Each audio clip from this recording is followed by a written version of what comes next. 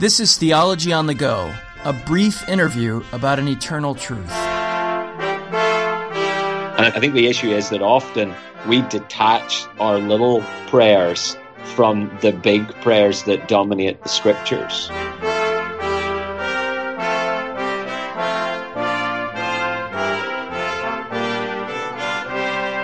Welcome to Theology on the Go. I'm your host, Jonathan Master, and our guest today is Dr. Gary Millar. He is principal of Queensland Theological College in Australia, where he also teaches Old Testament, Biblical Theology and Preaching. He's the author of a number of books. Included among them is the book on preaching with by far the best title of any book on preaching, Saving Eutychus. But today we'd like to talk with him about the subject of another book he's written, which is entitled Calling on the Name of the Lord, a Biblical Theology of Prayer. Our subject today is prayer. Our guest is Dr. Millar, and thank you for joining us. Thank you for having me. It's a pleasure to be part of the podcast. Well, the title of your book, Calling on the Name of the Lord, it seems to refer to Genesis 4, where it says, at that time people began to call upon the name of the Lord. But I wanted to kind of start there and ask, how does this phrase, calling on the name of the Lord, frame or set the stage for the rest of what we see in Scripture about prayer?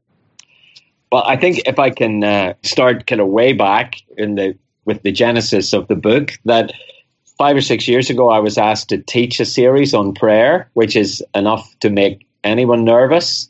And as I started to think about this, I thought, well, I've read a lot of kind of systematic theological treatments of prayer. I'd read books on prayer, and I noticed that in the books that I read tended to assume what prayer was and then go looking for scriptures to try to justify that, or to take a valid and important approach, to jump into the Lord's Prayer and to kind of read everything else through that. And I thought it would be really helpful to go and find a book that just started at the beginning of the Bible and looked at what God has said about prayer from the beginning in a kind of progressive revelation way. I couldn't find the book. I happened to be talking to Dr. Don Carson and asked Don if there was a book that I was missing, and he said, I don't think there is. And he said, why don't you write one? And that's really where it began. And as I did, I just started reading through Genesis and suddenly came across this striking phrase, which is, I think it's the first mention of prayer in the Bible, when at a very odd moment, after the birth of Enosh, at that time, men began to call on the name of the Lord. And so that's where I came at this phrase. And, I think if that's the first statement about prayer, there's a sense in which there's something definitional about this introduction to the way in which people like us speak to the God of Eden after humanity has been expelled from Eden. So I wonder if you could unpack that then a little bit. If that's the starting point, so to speak, of our theology of prayer as it unfolds in the Scriptures, where does that take you? How does that help explain or set the stage for all that's to follow? Well, I think it's actually not complex, but it's often missed. That we have this little statement at a very odd part in the narrative, because we've had Genesis 3, the fall. We've then had that extravagant and slightly enigmatic promise in Genesis 3:15, where God has said he will do something to remedy what has just happened through the seed of the woman and through a conflict with the seed of the serpent. Then the big question that has to be in the mind of a reader is, well, when is this seed going to come? Who is this seed? And I think that if you've simply read Genesis 1-3, then the only seeds, as in descendants, that are there are Cain and Abel. So we read the start of Genesis 4, and then it turns out, well, it's quite obvious quite quickly that neither Cain nor Abel is going to be the one who will undo the effects of what has just happened, because Cain murders Abel. And then we find Seth appearing at the end of Genesis 4, that another man is born to Eve, and our hopes are raised again. Could this be the one? But Seth simply is born and then dies. I think one of the surprising things in the early part of Genesis. And then Enosh arrives, and the same pattern. We don't get any narrative detail about Enosh. He comes and goes. And then the statement that at that time, people began to call in the name of the Lord. Now, in the context of Genesis 1 to 4, the only thing that they can be calling to God about is actually the fulfillment of the promise in Genesis 3:15. And I think that's a kind of seminal observation where Genesis sets us up then to read all further meaningful interaction with God as God's people on earth asking God to come through on what he has promised. Now, I think you can pick that up from lots of places, but I would argue that it's actually implied from the very first mention of prayer. And that then launched me on a journey to read the rest of the scriptures, initially to see how much of the prayer that is recorded or how much of the teaching on prayer that's laid out in scripture does actually fall under this pretty simple rubric that prayer is asking God to do what he's promised, to call on the name of the Lord, who is the kind of promise-making, the covenantal God who has already committed himself in grace to provide the solution to the problem that is just dramatically arisen in Genesis 3. So would you say then that all the sort of model prayers of the Bible follow that pattern, that they all are responses to a promise of God, and they're praying along those lines, sort of like Daniel 9, where he reads Jeremiah's prophecy and then asks for it? Is that the model that we see in Scripture? Yep, I think we see the same model over and over and over again. It does explain a puzzling thing that had struck me over the years, but I didn't really have an answer for it and almost just couldn't quite articulate what the issue was. But when we read these model prayers, quite often the first half or 2/3 of the prayer is actually taken up with rehearsing what God has done and said in the past. And it's not simply praise to God, although it is that and it includes that, but it is saying our God is the God who has made all these promises. And then the actual kind of petition, what is asked for in the prayer, it tends to be quite short and simple. And it basically amounts to, Lord, please remember the mess we're in. And you do realize that doesn't seem to fit with what you've said before. Now, I think that then ties in with lots of material in all the way across the Bible. But for example, when Jesus says, you don't need to pray as the pagans do, you don't need to pray long, extravagant prayers, but simply ask God. But what do we ask God for? Well, we ask God to do what he has promised. I think it also ties in with something that's quite unusual about some of the Old Testament prayers, and that's almost, it's what they leave out rather than what they include. So you look at Hannah's prayer at the beginning of 1 Samuel, where you have this kind of tortured, childless woman who then conceives, and when you read her prayer, she barely mentions the gift of the child. In fact, she's more concerned with the Messiah coming at the end of her prayer than with the birth of Samuel himself. I do think that's the author of Samuel's way of setting Hannah up primarily as a model of someone who realized that her great need was to see the promise of God realized in a king to come. We also find in Solomon's prayer in 1 Kings 8 at the dedication of the temple that he hardly mentions the temple, which is not the norm. If you've ever been at a dedication of a church building, I'd be surprised if you've been at one where the person praying completely forgot to mention the bricks and mortar that have just been erected. But that's exactly what Solomon does. And his prayer ranges on to what will happen in the future, what will happen actually when God's people disobey and are coming back to him, asking him to come through on his promises despite their disobedience in and beyond the exile that was several hundred years ahead. So for us today, it seems like one of the implications of that is that we too need to be immersed in the scriptures. We have to understand what the promises of God are in order to pray effectively and to pray biblically. Yes. Yep. I think that's true. Whilst I wouldn't want to say this is exhaustive. It isn't that the scriptures kind of preclude saying certain things to God. But the vast majority of the material is encouraging us to ask for the things that God has already promised.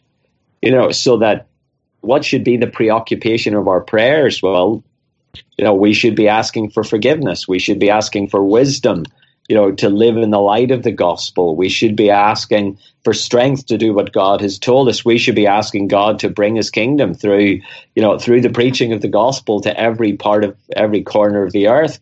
And as I worked on this, and just in my own in my local church, praying with brothers and sisters, I was quite struck that we've got the balance quite spectacularly wrong on occasion.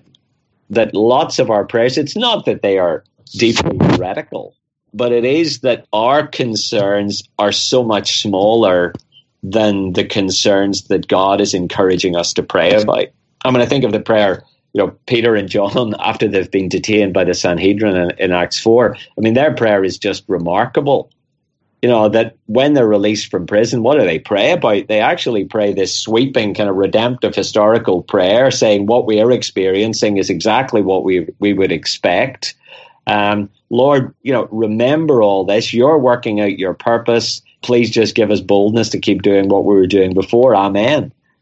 And I think that's the balance of biblical prayer. There's this glorious freedom in trusting yourself to God because we understand ourselves to be part of something, this grand salvation project, which centers on the church. So we pray for the progress of that. And there's almost a disregard of our own fate or suffering, or it's not that our small concerns aren't unimportant, but they are dwarfed by these huge kind of salvation issues, this great cause for which we have the privilege of spending our lives in the service of Jesus. So you frame this in terms of a change in priorities, a sort of rebalancing of our prayer life in congregations and as individuals. Sometimes as I've taught similar material in churches, the response is, well, so are you telling me I can't pray for, fill in the blank request that's not on the scale of those grand promises of God?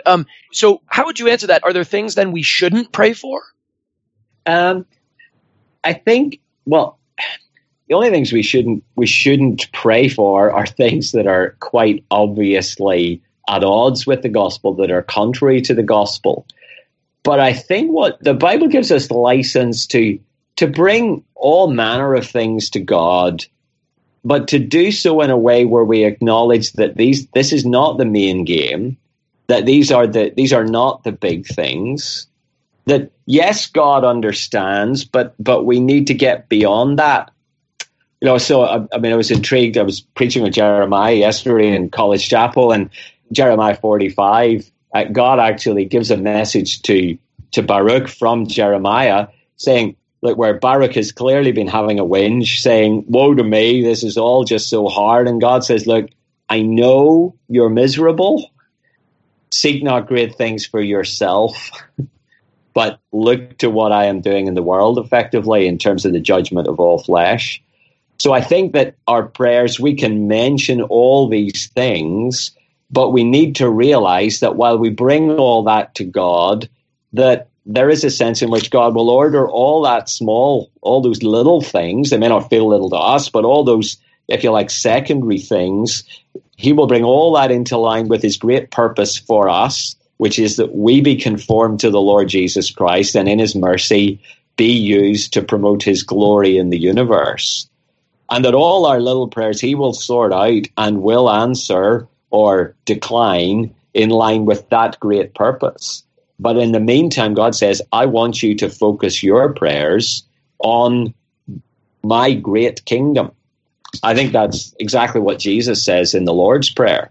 It's not that the reality of our lives is completely excluded, but the reality of our life is set in his kingdom purpose.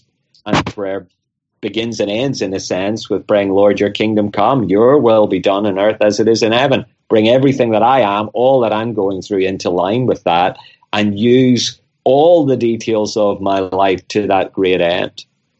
And I think the issue is that often we detach our little prayers from the big prayers that dominate the scriptures. Often it shows in an effective denial of the fact that we will all one day die, and that the big issue is not how long we stay alive. It is actually the work of the gospel in and through us whilst we are alive.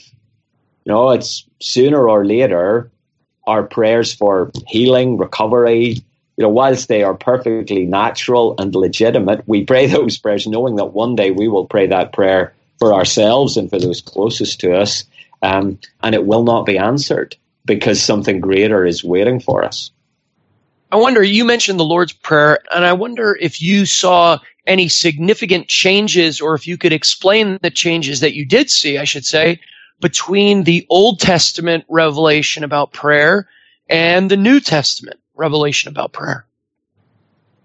I think there is a strong degree of continuity, but given the fact that in the Old Testament, there is this growing sense that the big promises have not yet been fulfilled.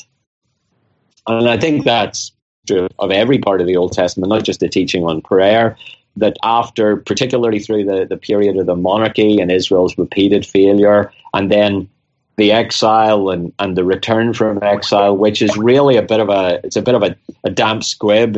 It's a disappointment all round, and that growing sense that God's people desperately need God to intervene, to refresh the covenant, to honor the promises of Deuteronomy 30. So as the Old Testament progresses, there is a growing sense of, Lord, we need you to do this. Then, of course, the Lord Jesus comes, and in his life, death, resurrection, and all these promises are fulfilled, although we wait for the absolute fulfillment of some. But prayer then is based on the fact that God has already fulfilled his promises. Therefore, we ask him to continue what he has dramatically set in train until we reach the new creation. So I think we are much closer to our destination, but the basic shape of prayer remains. We're asking the promise-keeping God to fulfill his promises. And why do we do that? We do that because God tells us to do it. It's that simple. I wanted to end with one last question. I remember hearing a sermon on prayer. I actually don't remember too much of the substance of it, to be honest. It was a little earlier in my Christian life. But one thing I remember was the preacher over and over again said something like this: prayer is, I forget whether he said it's one of the hardest things, or he may have said it's the hardest thing you'll do as a Christian. And whether or not it's the hardest thing, no question, it's something that we struggle with as Christians. It's something that frequently people see their need to grow in. And so what kind of advice would you give to the Christian who struggles with prayer? Yep. I think the first thing is, I think it's hard because we live in a fallen world, but prayer is given for a fallen world. One of the things that I think, if you read through the whole Bible, when you get to Revelation, there is no need to call on the name of God to fulfill his promises because they're all fulfilled. We will be with our God, Father, Son, and Spirit. We will see him face to face. So in that sense, that comes as an encouragement to me, because it says, okay, that's the goal. That's what we're heading for. In the meantime, in the mess of this world where we live as broken, forgiven sinners, God has given us prayer to help us to get there and to use in his kind of stunning providence to move us along and to grow the church and proclaim his glory. So there's a sense in which it's okay for it to be hard because it is designed for a fallen world.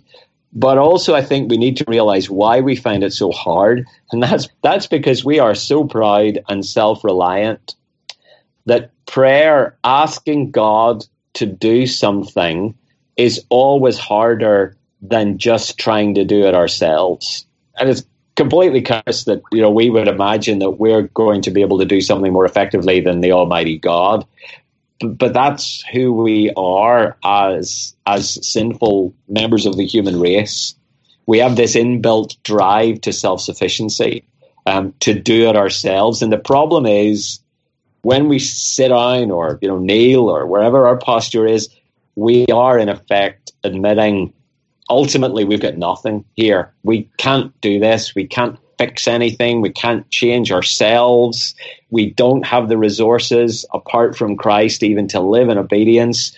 So it's hard to face the fact that we've got nothing and we need to rely on the God who has rescued us and is changing us and is equipping us by his Spirit. So I think if we recognize that the real issue is self-reliance, it's not prayer, because when we read what the New Testament says about prayer, you don't have to pray for a long time. You don't have to be eloquent. You don't have to know the right words to say. You do just have to, in the words of James, you just have to humble yourself before the Lord and he will lift you up because he's promised. And prayer is in essence saying, please do what you've promised, Father, through the Lord Jesus in the power of the Spirit. That's, I think, the perfect note to end on. And so, Dr. Millar, thank you so much for your work on this book, which I would commend to our listeners. And also thank you for your time today. Thanks so much. Thank you for listening to Theology on the Go. The subject of our interview today was the topic of prayer, and we'd like to offer you the opportunity to get a free copy of Dr. Millar's book, Calling on the Name of the Lord. All you have to do is go to placefortruth.org, click on the Theology on the Go link, and there'll be a link in there to enter to win this book. It's an excellent book that I would commend to all of you. It really helps unfold this biblical theology of prayer. It's written in very clear language, and I think its theological emphases are right on target. Again, the book is called Calling on the Name of the Lord by Dr. Gary Millar. We do want to thank you for listening to Theology on the Go. As you know, all of our podcasts, all of our material is dependent on the support of listeners like you. And so we ask, if you're able to make a donation, that perhaps you could do that either on placefortruth.org, there's a place to donate there, or on alliancenet.org, alliancenet.org.